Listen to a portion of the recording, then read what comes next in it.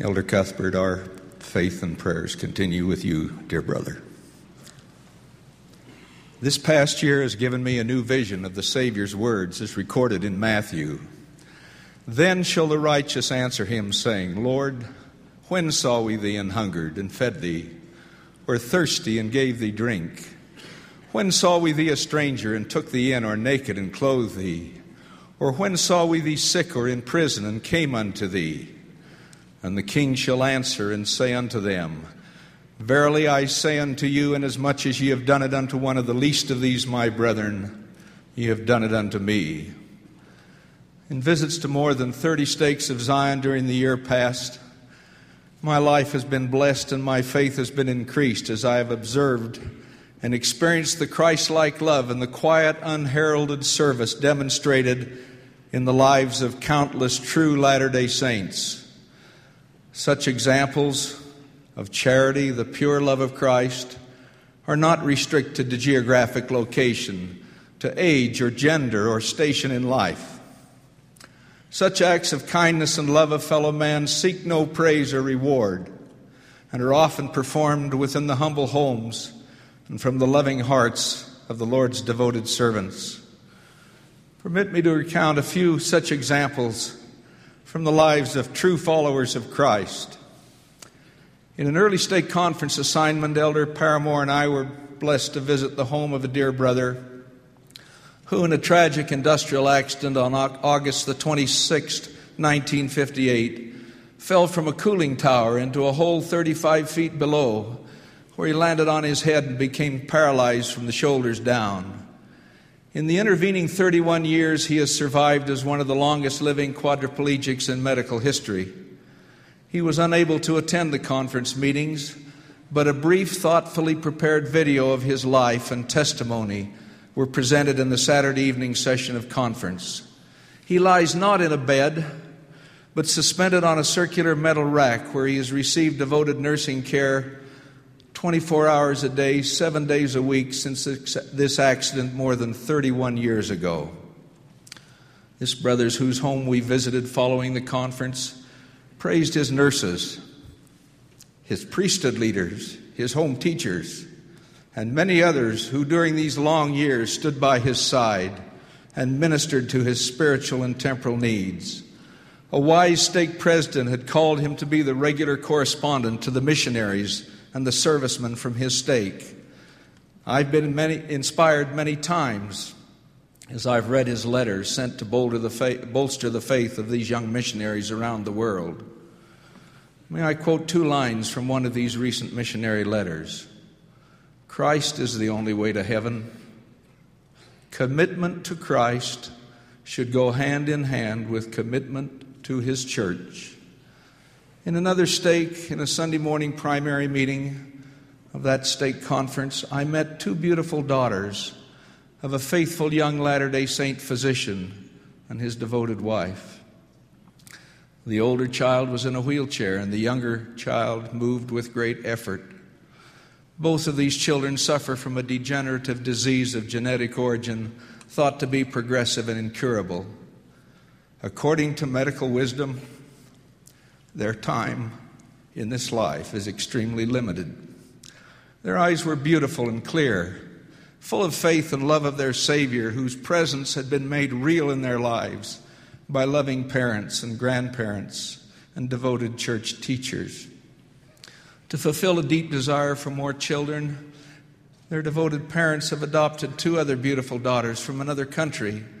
Instead of cursing God, as Job was encouraged by his associates to do in the face of other faith-testing burdens, this couple has reached out to these 2 beautiful additional daughters who now feel the blessing of being reared in a household of faith with love from parents whose hearts and lives demonstrate the pure love of Christ.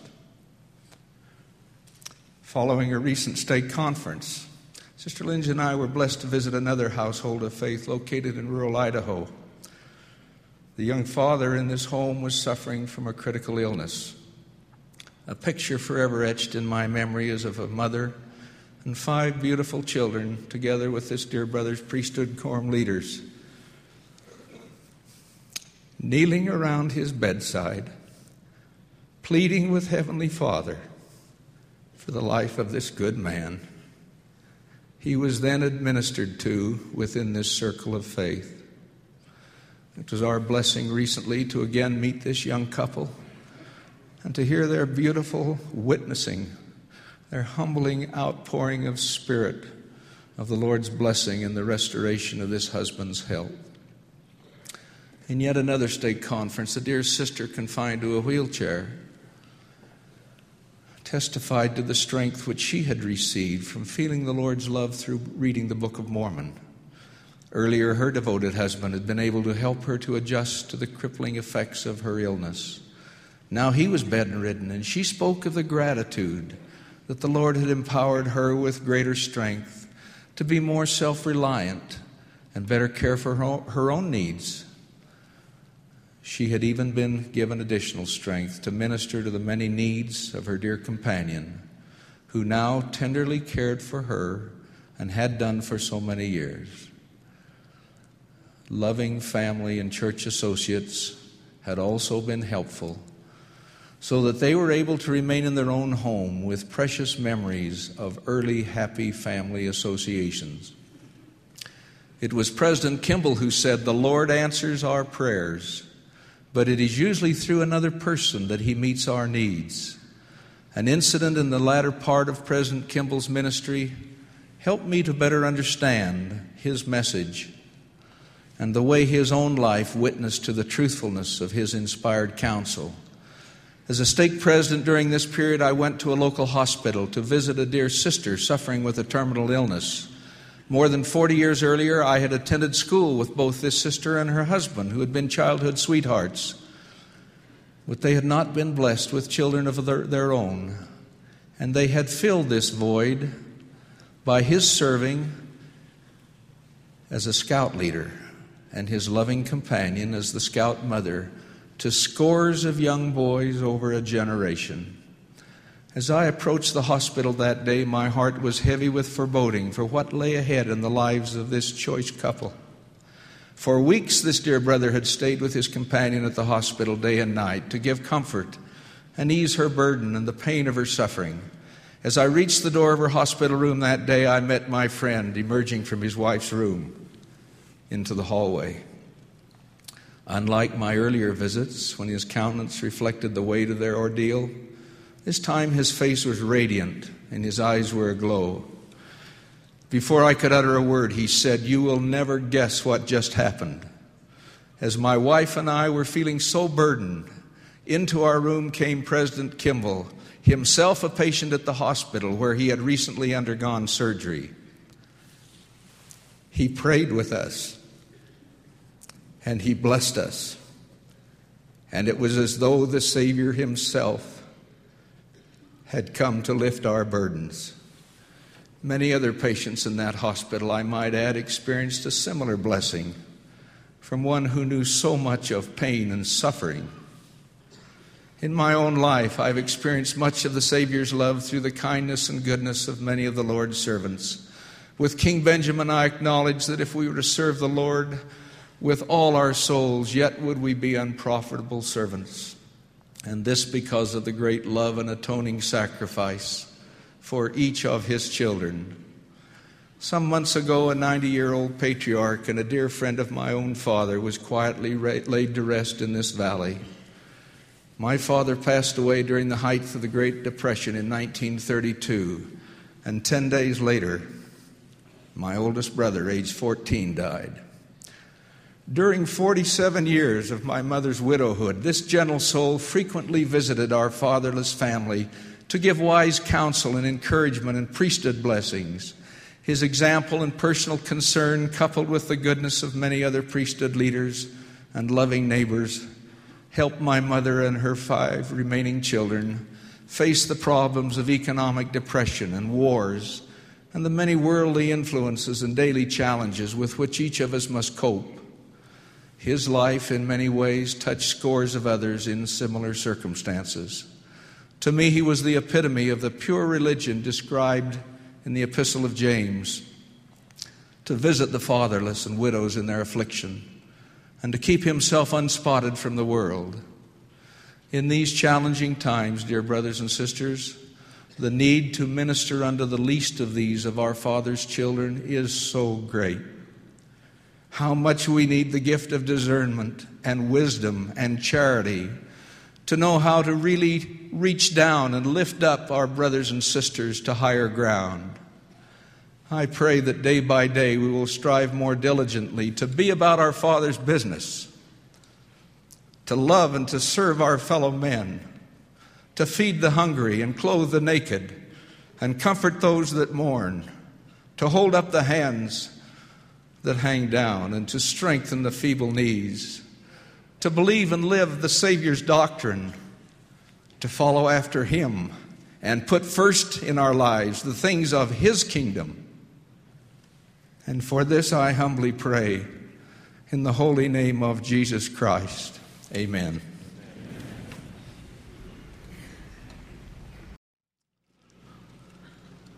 We have just had the privilege of sustaining with our uplifted hands and deep affection Ezra Taft Benson as God's living prophet. His inspired counselors and members of the quorum of the 12 apostles as prophets, seers, and revelators, and the other general authorities of the Church of Jesus Christ of Latter-day Saints.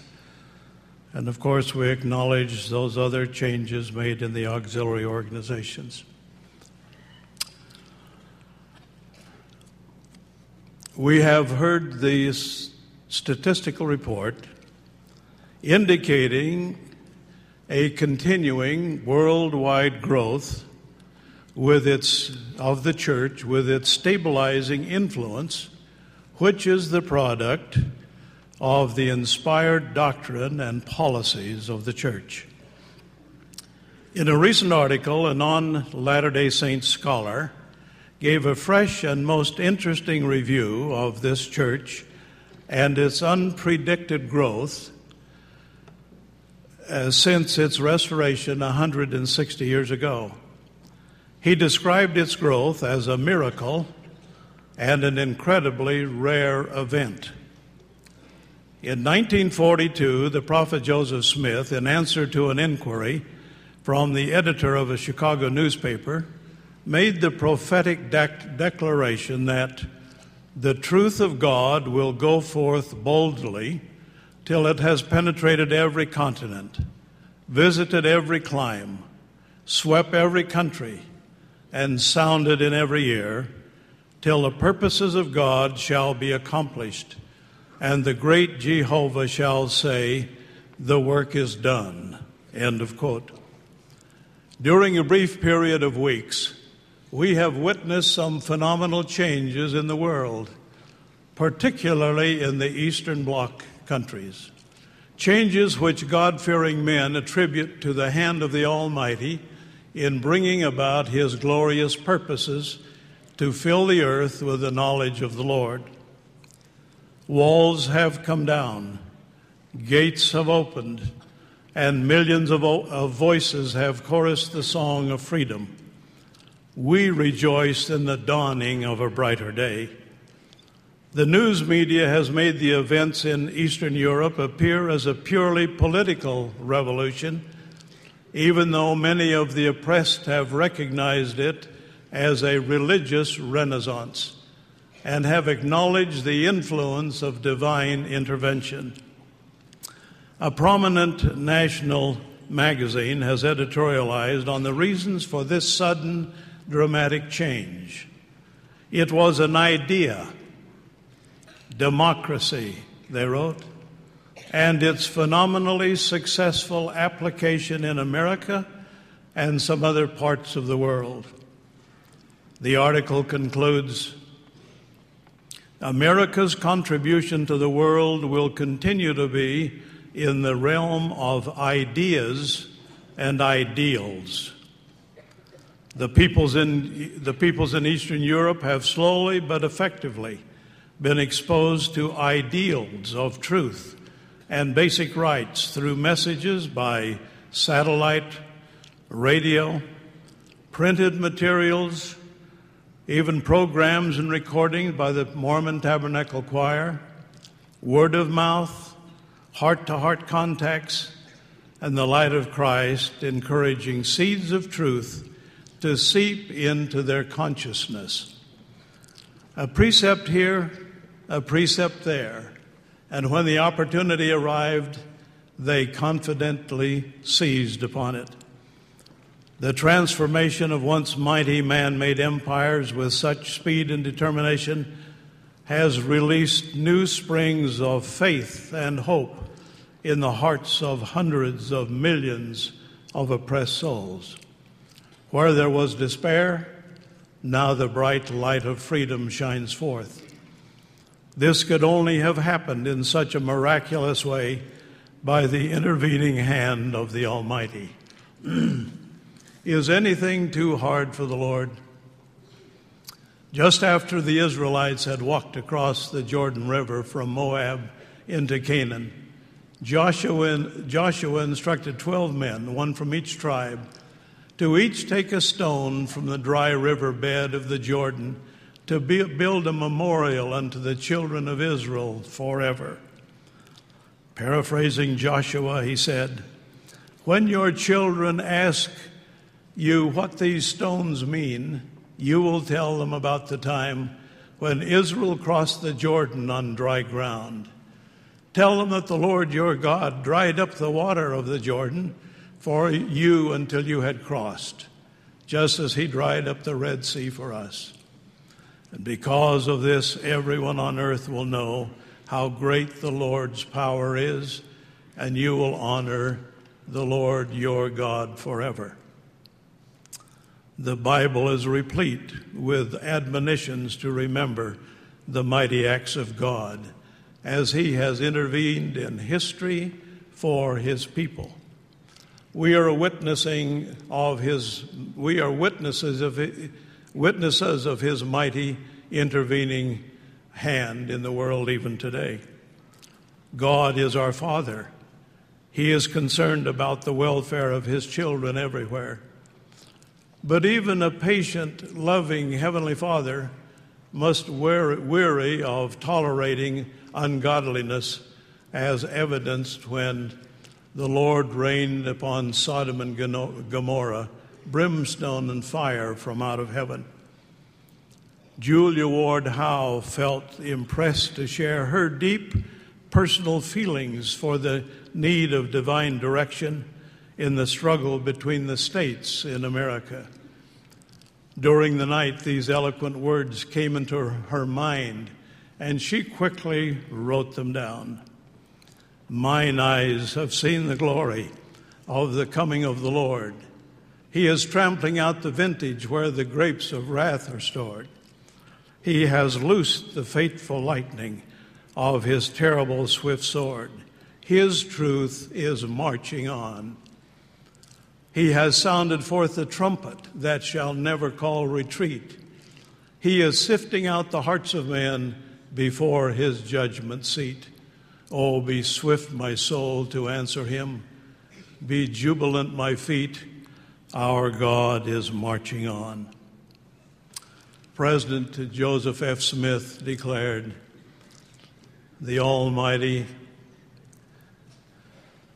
raised up this nation by the power of his omnipotent hand, that it might be possible in the latter days for the kingdom of God to be established in the earth." President Smith continued, "His hand has been over this nation, and it is his purpose and design to enlarge it, make it glorious to the end that those who are kept in bondage and serfdom may be brought to the enjoyment of the fullest freedom and liberty of conscience possible for intelligent men to exercise in the earth." End of quote. The religious freedom established in America made possible the coming forth of the plain and precious truths of the Book of Mormon, to the convincing of the Jew and the Gentile that Jesus is the Christ, the eternal God, manifesting himself unto all nations.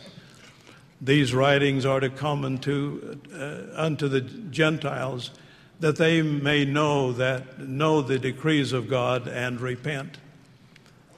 It is incumbent upon the members of the church who have had the gift of religious freedom to share this knowledge and testimony to the peoples of the world. Do not underestimate the profound influence, politically and socially, of the principles of the restored gospel upon all of mankind. Our mission is to save men, wrote Joseph F. Smith. We have been laboring all these years to bring men to a knowledge of the gospel of Christ, to bring them to repentance, to obedience to God's laws, to save them from error, to turn them from evil, and to learn to do good. End of quote.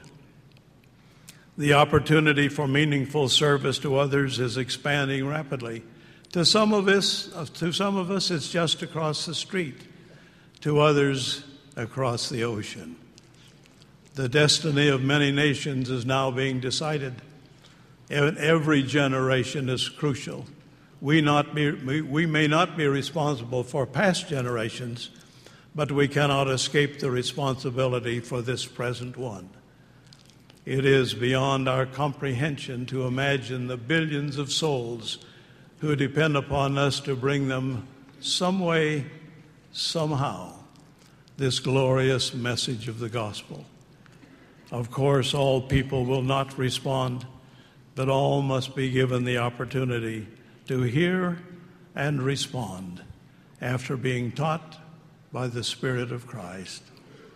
Several years ago, upon entering an electrical establishment, Elder James E. Talmage saw an impressive array of lamps, door chimes, and other electrical items. And having chosen a lamp, he turned the switch to test the light. And lo, he said, there was no light. The attendant told him that the lamps were there as an exhibit only, but were not connected up. He reported, I turned to the bells, but when I pressed a button, I listened in vain for a responsive tinkle. And so with everything else in the shop, pleasing to look upon, some pieces artistic, all suggestive of usefulness, but as displayed, they were only ornaments and nothing more, for they were not connected up. Upon leaving the shop, Elder Talmage thought, a burning candle is worth more in terms of utility than the most elaborate of electroliers without the current. Then a fitting parallel came to his mind of the scriptural description of minds and souls darkened and deceived by outward appearances while devoid of spirituality, having a form of godliness but denying the power thereof. A few years ago, I had an interesting view of the tallest spire in Reykjavik, Iceland, as we were landing at the airport. We were told that this tall building was a church, and after greeting our saints and inspecting our church building, which I was to dedicate, I was curious to visit this other building we had seen from the air with a tall, stately spire. It was very impressive from a distance. However, as we approached the building, we discovered that the front door was made of plywood and padlocked. A sign directed us to the back door. This large church building with such an impressive front and its very high steeple, we discovered, was only a shell of a building. Though under construction for some 40 years, the weather-beaten framework was still in place, a reminder of ambitious plans on a grand scale, but lacking the faith and foresight for its completion.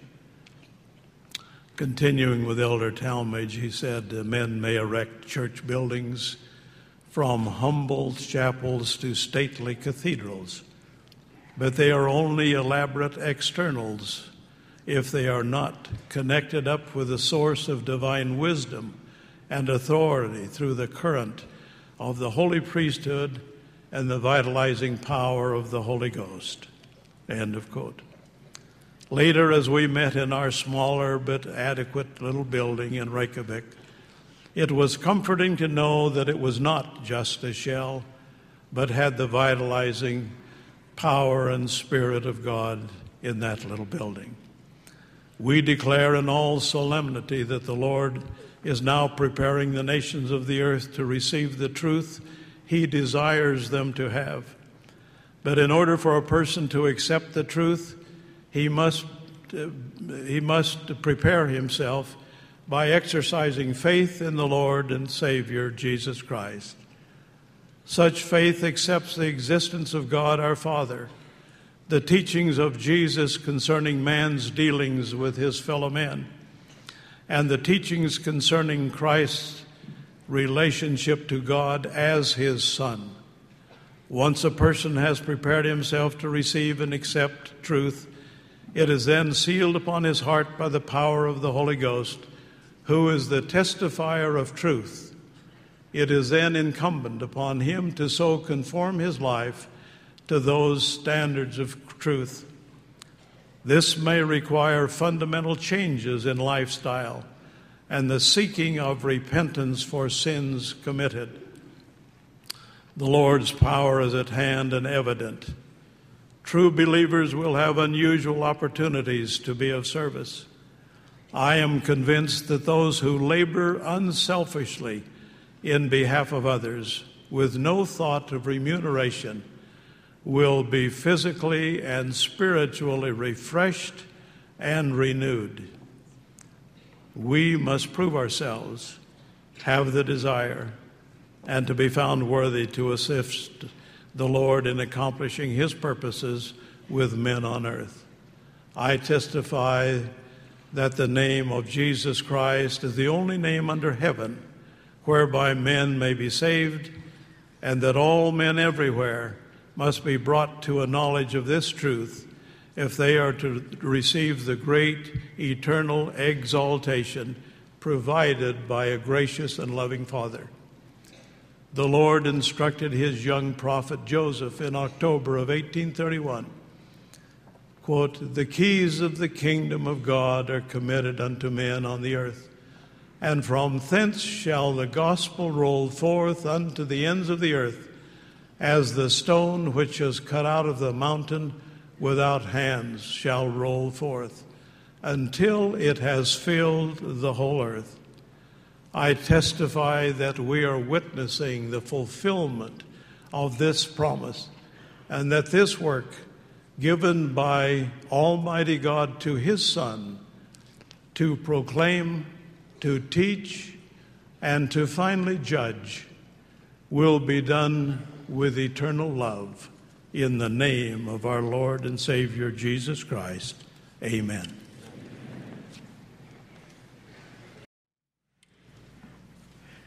Thank you, Brother Bowden, for that beautiful number. That's a difficult one to follow. President Brigham Young instructed the saints, "The prophets have taught us that before the world was, there was a council in heaven. The council said, 'Let there be an earth, and let there be firmament above it and beneath it.' And it was so. They said, 'Let there be heat and cold.' And it was so. They said, 'Let there be spring and summer, autumn and winter.' And it was so. Who will redeem the earth? Who will go forth and make the sacrifice for the earth and all that it contains?" The eldest son said, "Here am I." And then he added, "Send me." But the second one, which was Lucifer, the son of the morning, said, "Lord, here am I, send me. I will redeem every son and daughter of Adam and Eve that lives on the earth, or that ever goes on the earth." But said the Father, "That will not answer all. I give unto each and every individual his agency. All must use it in order to gain exaltation in my kingdom. Inasmuch as they have the power of choice, they must exercise that power. They are my children. The attributes which you see in me are in my children, and they must use their agency. if you undertake to save all, you must save them in unrighteousness and corruption.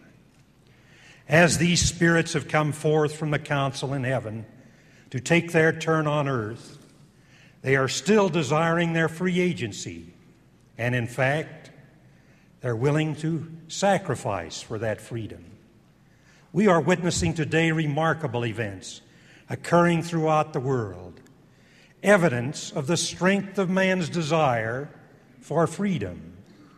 History of man's mortal experience would indicate that the desire to be free has spiritual roots. There is an innate, overwhelming, compelling desire to be free.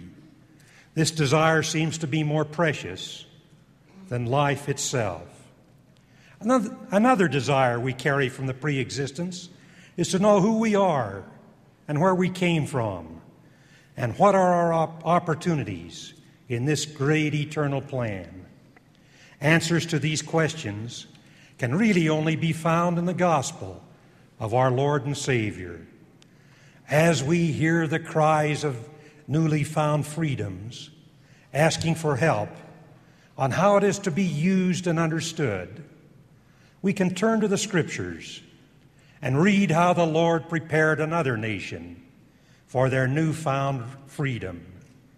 The Scripture records that Israel had lived in the land of Egypt for 430 years. For a time they had prospered under the leadership of Joseph. The account reads, "And Joseph died, and all his brethren, and all that generation. And the children of Israel were fruitful, and increased abundantly, and multiplied, and waxed exceedingly mighty, and the land was filled with them. Now there arose up a new king over Egypt, which knew not Joseph. And he said unto his people, Behold, the people of the children of Israel are more and mightier than we. Come on, let us deal wisely with them, lest they multiply. And it come to pass that when there falleth out any war, they join also unto our enemies, and fight against us, and so get them up out of the land." Then the narrative continues to tell how the Israelites were placed in bondage and became slaves to the Egyptians. Moses was raised up, trained, and charged with the responsibility of freeing them from bondage and leading them to their own promised land. His task was difficult, for Israel had lived about 2 centuries in slavery. They had been taught many of the idolatrous practices prominent in the land in that day. It would have been impossible for Moses to lead his people without the direction of the Lord. As a way of rebuilding their faith and reminding them who was their true God, Moses was instructed to establish certain principles and practices with them to help them to return to the true doctrine. First, the Lord directed them to construct a tabernacle, which would be moved about with them from place to place as they journeyed towards their promised land. This was to be a house of worship where the sacred observances could be held. It was to be used by those who were willing to abide by the Lord's law. When the children of Israel were disobedient, the privilege of enjoying the blessings of having the tabernacle in their midst was removed from them. We read, "And Moses took the tabernacle and pitched it without the camp, afar off from the camp, and called it the tabernacle of the congregation. And it came to pass that everyone which sought the Lord went out into the tabernacle of the congregation, which was without the camp." When the children of Israel again found favor in the sight of the Lord, the tabernacle was moved with them from place to place as they went about their quest for the promised land. It led them by day and was their security by night. Later, when they reached their homeland, King Solomon built a magnificent temple on Mount Zion in Jerusalem, where they could continue to enjoy an official house of worship. Israel worshiped in Solomon's temple for 350 years, but they failed to be faithful, and dissension caused conflict in the tribes. This so weakened Israel that when Nebuchadnezzar, king of Babylon, made war on them, he was able to defeat them and looted the temple and destroyed it. Israel lost not only their place of worship, but for many their homes, for Nebuchadnezzar carried them off to Babylonia as his captives. In addition to the tabernacle as a place of worship, the Lord gave to them his written law contained on tablets of stone. These commandments were written by the finger of the Lord. They were kept for their guidance and direction. The 10 Commandments were the basis of Hebrew law. 4 of them have to do with our attitude towards God. The remaining 6 of our attitude toward our fellow men. Reverence for God was a basis for the 10 Commandments. Here was a foundation on which to build a society of law and order. The Lord had another way of reminding them of the blessings he had given them. He had them establish religious customs that became a part of their everyday life to signify the ways which they could express their faith in God. Israel refused to abandon these practices after being taken into captivity. They conceived that God's domination was not limited by national or political boundaries, and they would not give up their faith, even though they struggled in a strange land. Deprived of their temple, they still had their law and their religious customs to worship their God. Now, most of us will not be called on to help nations organize newly found freedoms, but all of us can be involved by making certain the light of freedom burns brightly within our own souls. We can be certain that by our actions, we are an example of how freedom should be enjoyed. Following the pattern that the Lord established for ancient Israel, He has commanded us to build houses of worship for the purpose of having a place where the gospel can be taught. After understanding is achieved, we can enter into covenants with Him to be obedient to His will and in turn receive His promised blessings as a result of our faithfulness. We have temples. They now adopt the maps of nations where the worthy can enter, worship, be taught, and make covenants to serve God and abide by His law. From the very beginning of man's existence on earth, he has been taught that he must be obedient to law. There is a law irrevocably decreed in heaven before the foundation of this world, upon which all blessings are predicated. And when we obtain any blessing from God, it is by obedience to that law upon which it is predicated. Prophets through the ages have taught us to be obedient to the law of the Lord, and that these laws are the foundation of our existence here and will bring order out of chaos.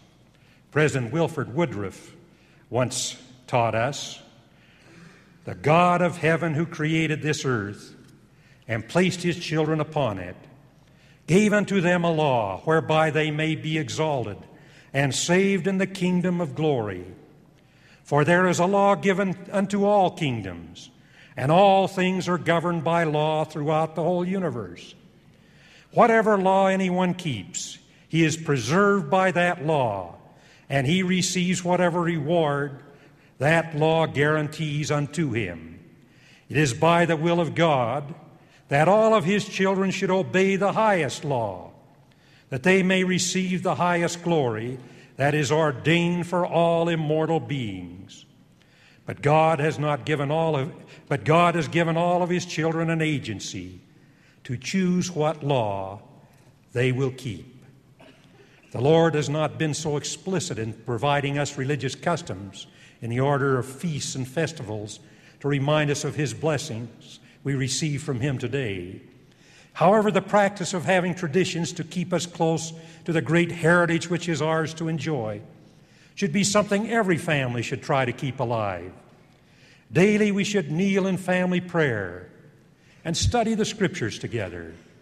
Weekly we should observe the Sabbath day by attending our meetings, especially sacrament meeting, and behavior appropriate to the activities that are proper for the Lord's day. We should also gather our families together in weekly family home evenings. Perhaps it would also be appropriate to have a date with our wives each week to remind us of the great blessing they are in our lives. Monthly, we should fast and pay our tithes and offerings to the Lord. Semi-annually, we should make listening to the messages delivered here at General Conference a family tradition. We should organize annually family reunions to keep alive our great gospel heritage. Other traditions which should continually be part of our lives are receiving Father's blessings, patriarchal blessings, missionary preparation, temple preparation, and regular temple attendance where possible, and being together as family units on those occasions when sacred ordinances are performed on behalf of a family member. If we will build righteous traditions in our families, the light of the gospel can grow ever brighter in the lives of our children from generation to generation. We can look forward to that glorious day when we'll all be united together as eternal family units to reap the everlasting joy promised us by our eternal Father for His righteous children. Our family activities and traditions can be a beacon to the rest of the world as an example of how we should live to merit His choice blessings and live in peace and harmony until the day that He returns to rule and reign over us. This is the Lord's work in which we're engaged. God lives. Jesus is the Christ, the Savior of the world, is my solemn witness to you. In the name of Jesus Christ. Amen.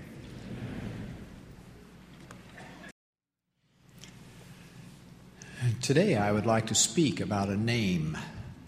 We're all pleased when our names are pronounced and spelled correctly. Sometimes a nickname is used instead of the real name, but a nickname may offend either the one named or the parents who gave the name. The name of which I shall speak is not a personal name, yet the same principles apply. I refer to a name given by the Lord. Thus shall my church be called in the last days, even the Church of Jesus Christ of Latter-day Saints. Note carefully the language of the Lord. He did not say, "Thus shall my church be named." He said, "Thus shall my church be called." Years ago, its members were cautioned by the brethren who wrote, "We feel that some may be misled by the too frequent use of the term Mormon Church." Before any other name is considered to be a legitimate substitute, the thoughtful person might reverently consider the feelings of the heavenly parent who bestowed that name.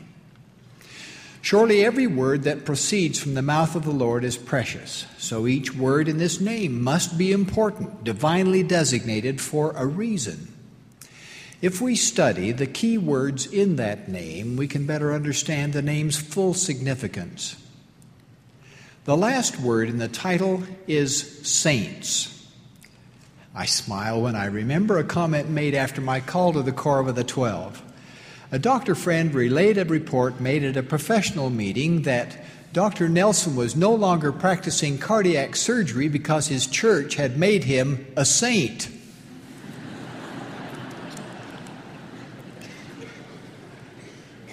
Such a comment was not only amusing but revealing.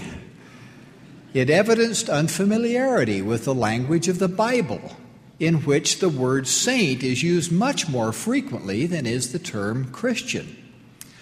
The word Christian appears in only 3 verses of the King James Version of the Bible. One verse describes the historical fact that disciples were first called Christians in Antioch. Another quotes a sarcastic non-believer, King Agrippa. And the third indicates that one known as a Christian must be prepared to suffer. In contrast, the term saint appears in 36 verses of the Old Testament and in 62 verses of the New Testament. Paul addressed an epistle to the saints which are at Ephesus and to the faithful in Christ Jesus. To recent converts there he said, "Ye are no more strangers and foreigners, but fellow citizens with the saints and of the household of God." In his epistle to the Ephesians, Paul used the word saint at least once in every chapter. Despite its use in 98 verses of the Bible, the term saint is still not well understood. Some mistakenly think that it implies beatification or perfection. Not so. A saint is a believer in Christ and knows of his perfect love. The giving saint shares in a true spirit of that love, and the receiving saint accepts in a true spirit of gratitude. A saint serves others, knowing that the more one serves, the greater the opportunity for the Spirit to sanctify and purify. A saint is tolerant and is attentive to the pleadings of other human beings, not only to spoken messages, but to unspoken messages as well. A saint is different from an individual whose response to a concern might be a selfish, "what do I care" attitude. A real saint responds, "What? I do care." Do is an action verb, and it becomes the driving force in the reply of one who will care for another in need. A saint refrains from idleness and seeks learning by study and also by faith. Education not only helps in communication with others, but it enables one to discern truth from error, particularly through studying the Scriptures. A saint is honest and kind, paying financial obligations promptly and fully, treating others as she or he would want to be treated.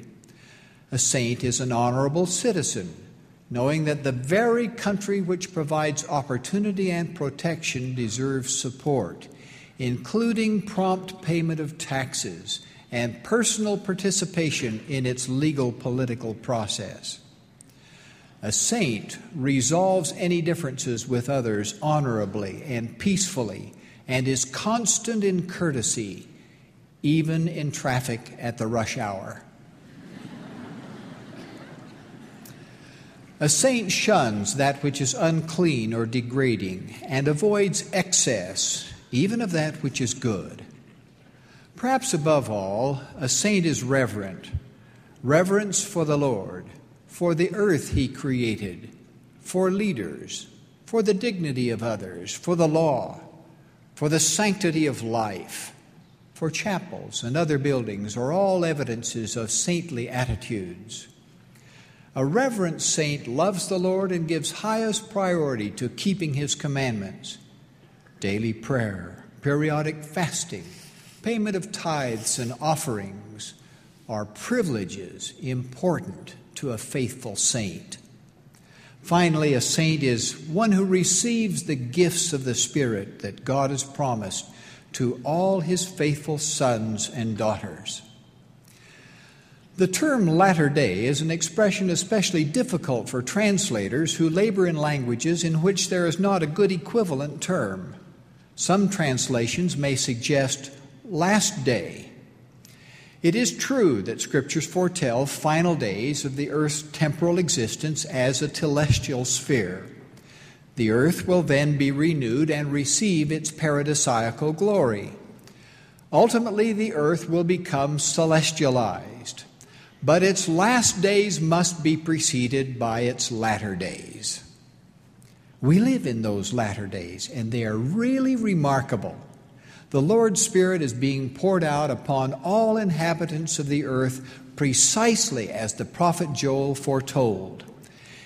His prophecy was of such significance that the angel Moroni reaffirmed it to the prophet Joseph Smith. For millennia, methods of farming, travel, and communication were largely unchanged from ancient techniques. Developments since the birth of Joseph Smith, however, have risen in remarkable contrast. Joseph Smith had long been foreordained as God's prophet for the restoration of the gospel in the fullness of times. 25 years after his birth, the Church of Jesus Christ of Latter-day Saints was officially organized. Later in that same century, the telegraph was developed. The Atlantic Ocean was first crossed by a steamship, and the telephone, the automobile, and motion pictures were invented. The 20th century has been even more extraordinary. Farming has become mechanized. Modern transportation allows travel to nearly any destination in the world within a day or two. Computers have been developed that allow the church to serve living members and to organize information relative to progenitors who live on the other side of the veil. People throughout the world, once little concerned with family history, now search for roots of their ancestral heritage using technologies unavailable a century ago. Long-distance telephone, telefax, radio, television, and satellite communications have become routine. In these latter days, it is possible for the word of the Lord to be broadcast from world headquarters of His church and heard in the most remote areas of the globe. The divine promise is being fulfilled that this restored gospel shall be preached unto every nation and kindred and tongue and people. Political changes have occurred recently in many countries. Previous restrictions of personal liberties have been relieved. The shell of spiritual confinement has been shattered. Swelling shouts of freedom fill the air. Surely the hand of the Lord is apparent. He said, I will hasten my work in its time. And that time of hastening is now. By divine directive, the title of the church bears the sacred name of Jesus Christ, whose church this is. He so decreed more than once. Nearly 2,000 years ago, the Lord said, Ye shall call the church in my name. And how be it my church, save it be called in my name? We worship God the Eternal Father in the name of His Son by the power of the Holy Ghost. We know the premortal Jesus to be Jehovah, God of the Old Testament. We know Him to be the chief cornerstone upon which the organization of the church is based. We know Him to be the rock from whom revelation comes to His authorized agents and to all who worthily seek Him. We know that He came into the world to do the will of His Father who sent Him. His divine mission was to effect the atonement, which was to break the bands of death and enable us to receive immortality and eternal life. The living Lord's divine mission still continues. One day we will stand before Him in judgment.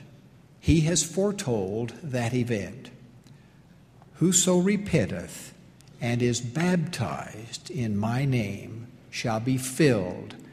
And if he endureth to the end, behold, him will I hold guiltless before my Father at that day, when I shall stand to judge the world. We revere the name of Jesus Christ. He is our risen Redeemer. The first two words of the name the Lord chose for His earthly organization are the church. Note that the article the begins with a capital letter. This is an important part of the title, for the church is the official organization of baptized believers who have taken upon themselves the name of Christ. The foundation of the church is the reality that God is our Father and that His only begotten Son, Jesus Christ, is the Savior of the world. The witness and inspiration of the Holy Ghost confirm those realities. The church is the way by which the Master accomplishes His work and bestows His glory. Its ordinances and related covenants are the crowning rewards of our membership. While many organizations can offer fellowship and fine instruction, only His church can provide baptism, confirmation, ordination, the sacrament, patriarchal blessings, the ordinances of the temple, all bestowed by authorized priesthood power. That power is destined to bless all children of our Heavenly Father regardless of their nationality. The keys of the kingdom of God are committed unto man on the earth, and from thence shall the gospel roll forth unto the ends of the earth. Admission into His church is by baptism.